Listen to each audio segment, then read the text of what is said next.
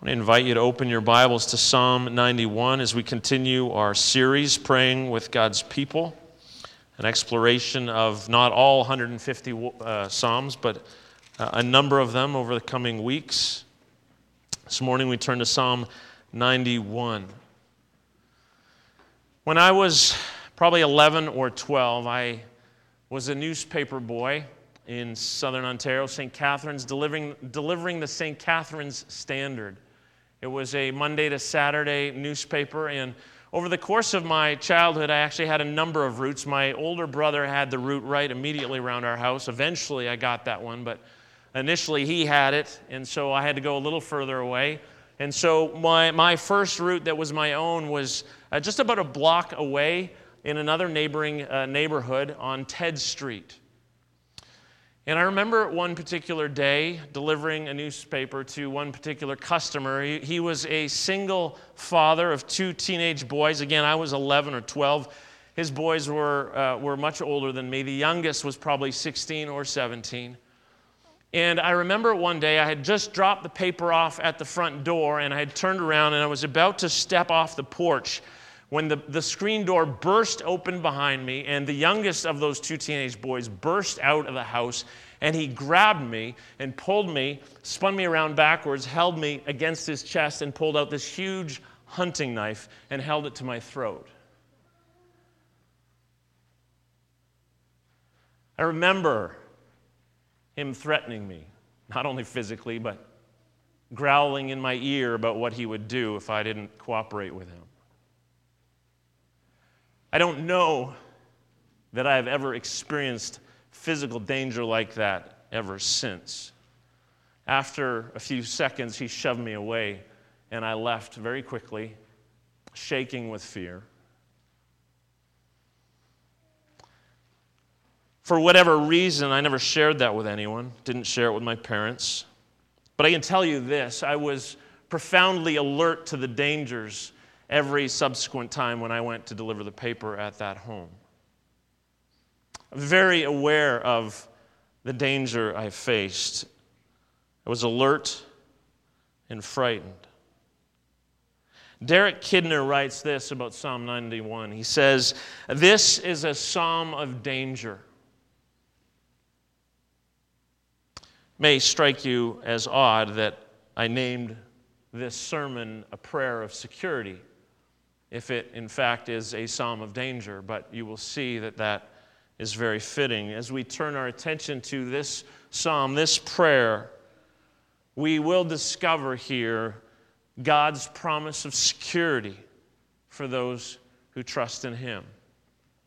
I'm going to read, if you have your Bibles, I invite you to follow along as I read Psalm 91, 1-16. "Whoever dwells in the shelter of the Most High will rest in the shadow of the Almighty. I will say of the Lord, He is my refuge and my fortress, my God in whom I trust. Surely He will save you from the fowler's snare and from the deadly pestilence. He will cover you with His feathers, and under His wings you will find refuge. His faithfulness will be your shield and rampart. You will not fear the terror of night, nor the arrow that flies by day, nor the pestilence that stalks in the darkness, nor the plague that destroys at midday. 1,000 may fall at your side, 10,000 at your right hand, but it will not come near you. You will only observe with your eyes and see the punishment of the wicked. If you say, 'The Lord is my refuge,' and you make the Most High your dwelling, no harm will overtake you, no disaster will come near your tent, for He will command His angels concerning you to guard you in all your ways. They will lift you up in their hands so that you will not strike your foot against a stone. You will tread on the lion and the cobra. You will trample the great lion and the serpent.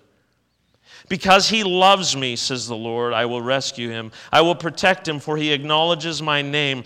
He will call on me, and I will answer him. I will be with him in trouble. I will deliver him and honor him. With long life I will satisfy him and show him my salvation." I want to explore this psalm together with you by asking 4 questions this morning. Question number 1, how is God described? Question number 2, what are we promised? Question number 3, where can we go wrong? And question 4, to whom does this point us to? How is God described? What are we promised? Where can we go wrong? And who does this point us to?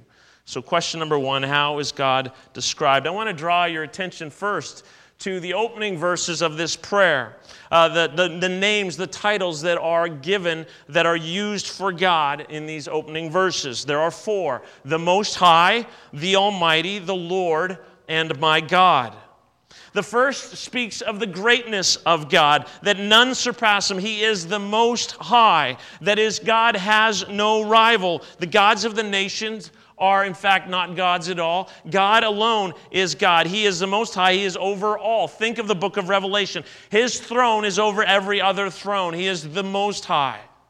Second, the title is similar. He is the Almighty.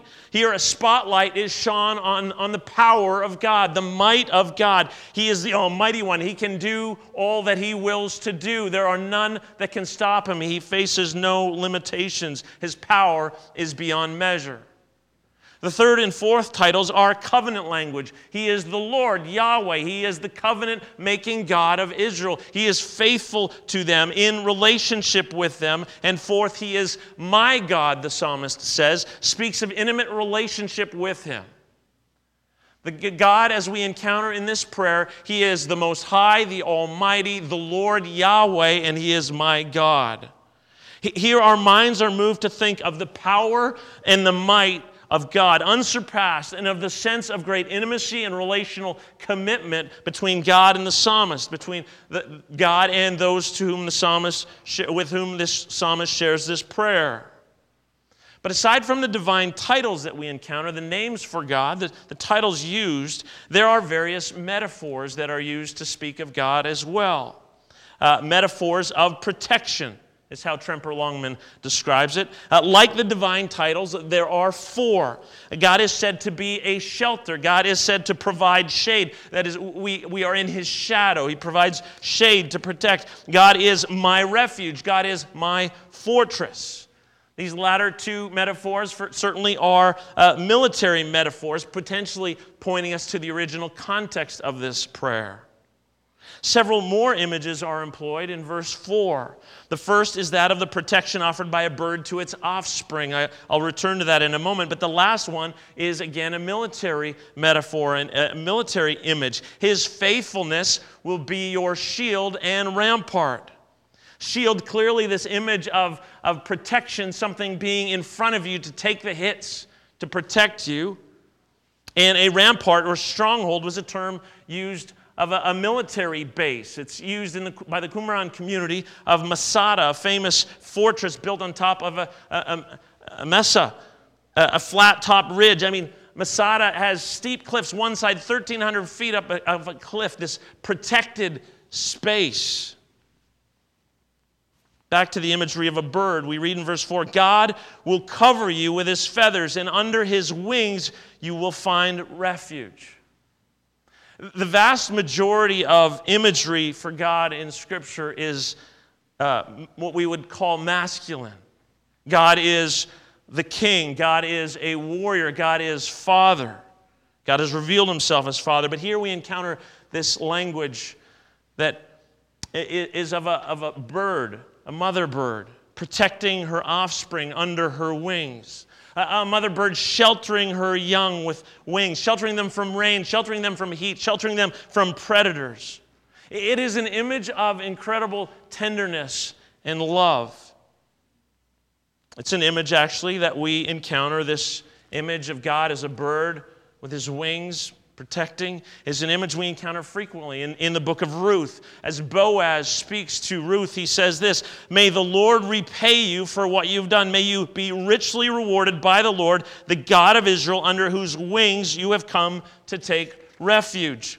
Psalm 36:7 we read, "How priceless is your unfailing love, O God. People take refuge in the shadow of your wings." Psalm 57:1, "Have mercy on me, my God. Have mercy on me, for in you I take refuge. I will take refuge in the shadow of your wings until the disaster has passed." Psalm 61:4, "I long to dwell in your tent forever and take refuge in the shelter of your wings." Over and over and over again, we encounter this language of sheltering under wings. Verse 4 of this psalm, Psalmist says, He will cover you with His feathers, and under His wings you will find refuge. His faithfulness will be your shield and rampart. Derek Kidner writes this about God's care. It provides the warm protectiveness of a parent bird with the hard, unyielding strength of armor. Such is the language that we encounter in these opening verses of Psalm 91 of this prayer. God is the Most High without rival. God is the Almighty One. He has power beyond measure. God is Yahweh, the covenant God of Israel. He is my God, intimately related, in relationship with, and He is a shelter. He is a shade. He is a shield. He is a fortress. He is a refuge. And He is like a mother bird under whose wings we find protection. Leads us to our second question. What are we promised? All of these titles, these names of God, the images and metaphors employed to speak of God, speak to protection, to security, to safety. And in the middle part of this psalm, what is implied in those titles and in those metaphors is fleshed out in some very concrete ways. It would appear from a straightforward reading of this psalm that if we trust God, God will protect us. And the description that we read is very sweeping. Verse 3 says, surely He will save you from the fowler's snare. That is, He will save you from the intrigues of your enemies, from human traps, we read on, and from the deadly pestilence, that is, from disease. So God will protect us from other people who plan our demise. God will protect us from disease. We read on in verse 4, which says that we will not have to fear perils that come at night or during the day. We'll be safe in darkness and in the light, including from flying arrows. Many of the dangers described here are unseen. Like disease, we don't see disease. We don't see a virus like COVID. Like an arrow, we don't see it. Wolke and Houston, in their commentary, write this about the danger of arrows. In contrast to most other weapons, the arrow strikes from afar. It is, they say, long-range, lightning-quick, and unseen, making the bow and arrow a weapon to be feared. I was introduced a little while ago, a month ago or so, by my youngest son to a video game that he has been playing called Fortnite. I don't know, some of you are familiar with that, maybe some of you kids. For those unfamiliar with it, Fortnite is basically a game where you parachute in on this island with 100 other people online, so there's other people, and you go around and explore this island looking for things like Band-Aids and med kits and guns. I know this is an MB church, but... And then you run around, in theory, and you try and tag other people so you're the last one standing. Now, I wasn't really good at this, but I thought it was interesting, so I sat down with him once, and he showed me, and it was actually fun to explore and to find stuff. But then the problem was, every once in a while, I'd run into other players who would want to shoot me. And as soon as I would see them, my thumbs would just kind of go involuntarily. Brendan called it button mashing. And I would be looking the wrong way and firing my gun in all kinds of different ways other than that person. And I'm sure they thought, who is this? Probably someone's dad. And I would be done, the game would be over. But there would be occasions where I would be exploring somewhere all by myself, looking for things and getting, loaded up with stuff. And then suddenly, all of a sudden, I'd be dead. And I'm like, Brendan, what happened? And he'd say, someone headshotted you with an arrow. And I'm like, I didn't even know someone was there. This comes from a long ways away. You don't even see it coming. That's what's being described here. You will be protected from those unseen dangers, like arrows. Those things you don't even see coming is a picture of safety. The promises here are very sweeping. It just seems like this promise that there will be no violence that will touch you, no disease will touch you. Verse 10 says, no harm will overtake you, no disaster will come near your tent. It seems as we read this that if you trust God, you will not even stub your toe. Look with me. It says, you will not strike your foot against a stone. God will send His angels so you don't even stub your toe.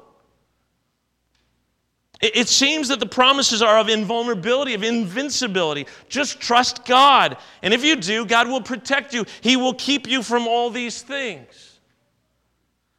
There is, of course, a glaring problem that we encounter at this point. William Shakespeare wrote, "Each new morn, new widows howl, new orphans cry." If you have lived long enough, you know that life involves suffering, that life includes pain. We do suffer. We suffer violence. We suffer disease. We suffer harm. We suffer disasters. We do strike our feet against stones. Stubbed toes happen. I can testify to that. So what are we to do with these promises? How are we to read this psalm? How are we to understand it? And that leads us to the third question that I want us to ask this morning. Where can we go wrong as we read this psalm? If this psalm is contending that no harm will come to those who have a proper relationship with God, those who trust in God, if that is true, and then subsequently if we suffer, then it would seem to suggest that we don't have a proper relationship with God, which quite honestly piles on a boatload of guilt, does it not? Oh, I'm sick because I must not trust God right. Oh, I'm suffering in this way because I must not trust God right. Or might there be another problem? Might there be a problem with how we're reading this psalm? Might we be reading it wrongly? There are a number of reasons that we should pause and carefully consider how we may be misreading this text. One reason provided by Tim Keller is simply this, that we desperately want it to mean that. We want it to mean that if we live right with God, we can have a safe life where nothing goes wrong, where we get all the things that we want, that we get our best life now. That's what we want. And Tim Keller makes the point, we're not objective. So if that's what we desperately, desperately want, that's probably a good reason to go, hang on, maybe I'm not getting this right. That's one reason. A second reason arises from a principle that I've highlighted before, namely that we need to interpret Scripture in light of Scripture. That is, we must not take any particular biblical text in isolation from the rest of Scripture. An example I've shared with you before, I remember when I was in high school hearing of a teacher, a Christian teacher, justifying sleeping around saying, I can do all things through Christ who gives me strength. Shocking, I know, but we can twist Scripture, and so we can't ever take one Scripture, excise it from the whole of the Bible, and read it alone. We need to read Scripture in light of Scripture. And so if we do that here, what do we discover? Because this is one book with one divine author, and so we need to read it as such. Think with me for a moment of the book that precedes the book of Psalms, the book of Job. Job tells the account of Job, a servant of God, a man who was said to be righteous, who suffers terribly. Job suffers economic loss. He suffers the tragic death of all of his children. He suffers physical suffering, painful boils. And then 3 friends gather around him. They sit silently for a bit, and then they start talking to him and saying, Job, God doesn't punish the righteous. God doesn't bring suffering on the righteous. Clearly, there's something wrong in your life, Job. Clearly, if you were right with God, you would not be suffering like this. That's their argument, chapter after chapter after chapter. But if you've read the book of Job, you know we get to the end, and there God shows up, and God confronts Job's 3 friends with these words, "You have not spoken truth about me. You've not spoken truth about me. You're wrong, friends." And so, with that in mind, we need to pause here and say, well, does Psalm 91 teach us that if we have a right relationship with God, we will not suffer? Certainly the book of Job would suggest that can't be how we are to read it. There's a third reason that should give us pause, and this might be a little shocking for you. But to read the psalm this way is to read it satanically. It is to read it how Satan wants us to read it. A bit jarring, but let me explain. The devil knows Psalm 91. The devil quotes Psalm 91 in the story of Jesus' temptations. Satan wants to derail Jesus. He wants to derail the mission that he is on. And so the devil quotes Psalm 91 to Jesus in Luke 4. We read this. He says to Jesus, "If you are the Son of God, throw yourself down from here." He had brought Jesus up to the pinnacle of the temple. And he says, "For it is written," quoting Psalm 91, "He will command his angels concerning you to guard you carefully. They will lift you up in their hands so that you will not strike your foot against a stone." Jesus, just jump. Make this spectacular entrance because God has said that you're going to come to no harm. Jump. If God loves you, he won't let you suffer.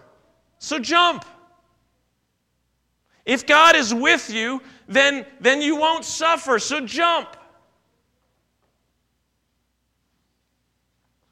Tim Keller says, if the devil can get a Christian to believe that God won't let any really bad things happen to you, then when bad things happen, you will pull back from God. I want to read that again. If the devil can get a Christian to believe that God won't let any really bad things happen to you, then when bad things happen, you will pull back from God. You will get angry. You will get bitter. You will pull away. You will not draw close. You will not trust him because you thought that he would protect you from every bad thing, and he clearly hasn't. I've served for a long time in this role, and I can't.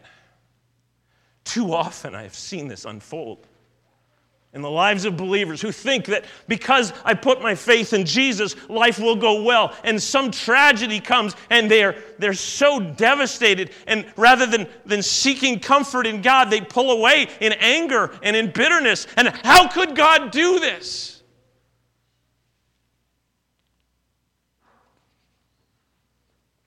If the devil can get a Christian to believe that God won't let any really bad things happen to you, then when bad things happen, you will pull back from God.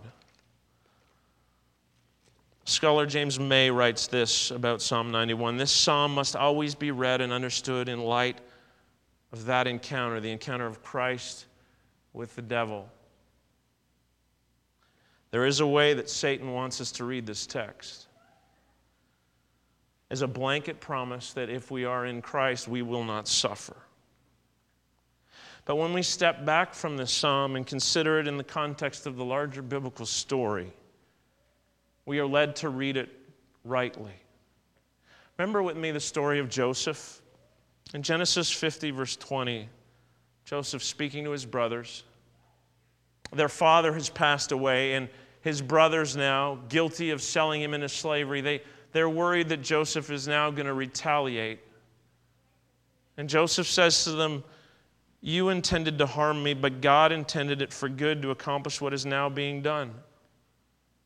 You intended it to harm me, but God used it for good." Think of the story of Joseph. His father Jacob poisoned the family by treating Joseph as a favorite, filling the hearts of his other sons, Joseph's brothers, with bitterness and anger and a sense of rejection.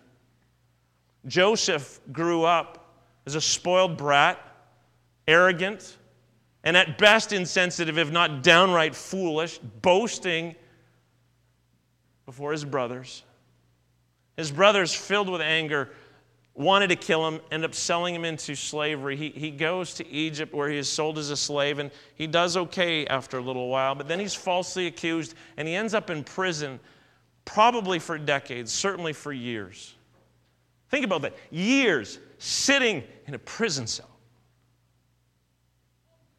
And eventually, he rises to a place of power, and God uses him, his leadership, to save many people, Egyptians and other nations, from a great famine. And God ends up reconciling Joseph with his brothers, with his family. bringing healing to this dysfunctional, poisoned family.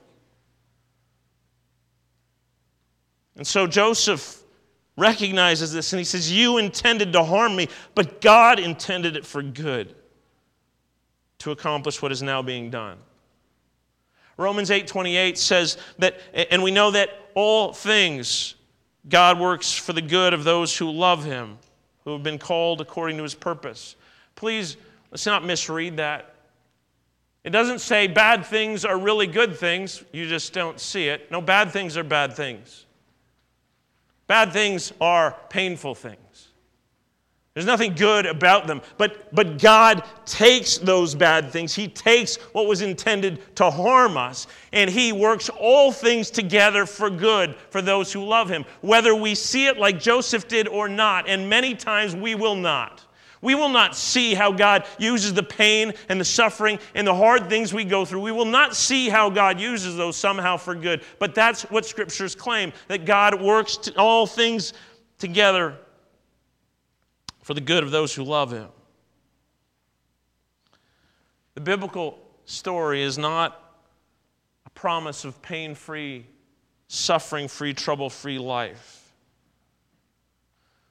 In an article I read this week entitled 5 Christian Cliches That Need to Die, one of the cliches that was identified as one that needs to be put to death was the cliche, you're never more safe than when you're in God's will.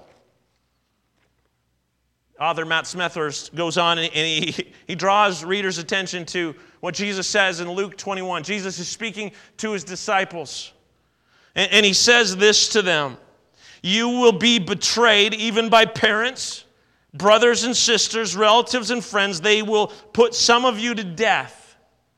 Everyone will hate you because of me. Not a hair of your head will perish. You'll be betrayed. Some of you will be killed. Everybody's going to hate you. You'll be entirely safe. Really? Justin Martyr, a second century church father, said this, they can kill us, but they cannot harm us. They can kill us, but they cannot harm us. He saw something that we need to see, that we can be betrayed, hated, killed, but not a hair on our head will perish. We will be protected, secure, and safe, sheltered under the wings of God Almighty. I want to turn to our fourth question. Who does this point to? Look with me at verse 15 for a moment. There we read, I will be with him in trouble. That's a clue for us. We are promised his presence. We are promised that God will be with us in trouble. That the protection he gives will come from him being with us. And do you recognize where we see God's presence with us most clearly? In the incarnation, when God, the mighty one, the Most High, puts on flesh and came into this world and made his dwelling among us. We see this in the incarnation of Christ. And not only did Jesus come to be with us, he came to protect us. Do you remember the time when Jesus was approaching the end of his life? He knew that he was going to Jerusalem where he would lay down his life on a cross. And Jesus is on a colt and he's riding up the Mount of Olives. And as he crests the Mount of Olives, and as he gazes across the Kidron Valley, he sees the city of Jerusalem and his heart breaks. And he cries out, oh, Jerusalem, Jerusalem, if only you knew what I came to do. You who kill the prophets and stone those sent to you, how often I have longed to gather your children together as a hen gathers her chicks under her wings, and you were not willing. Jesus longs to gather his people under his wings, this imagery again of being sheltered by the wings of God, under the feathers of his wings.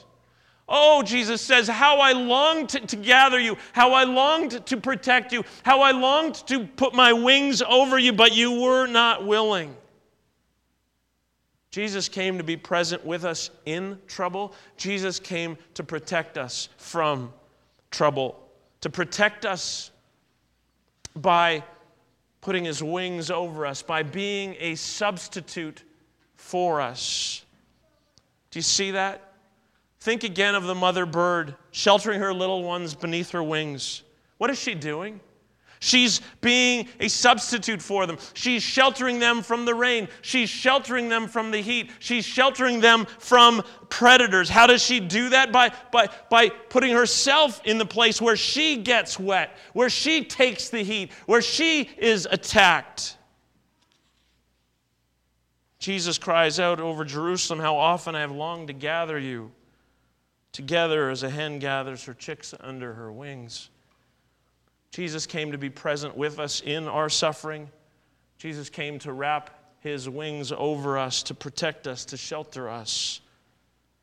On the cross, Jesus became our substitute, taking the heat that we deserved, taking the judgment that you and I deserve because of our sin, because of our rebellion. Jesus came and stepped in the way. He was our shield.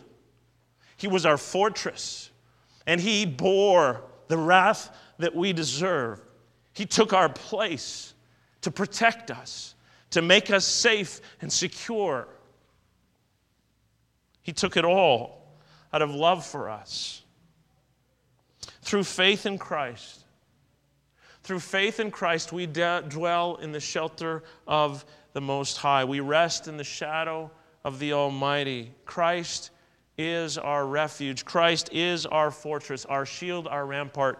He is the one under whose wings we find refuge. If you are with us this morning and you've never put your faith in Jesus, I want to make it clear to you that coming to Christ is no promise, no guarantee that you will not suffer in this world.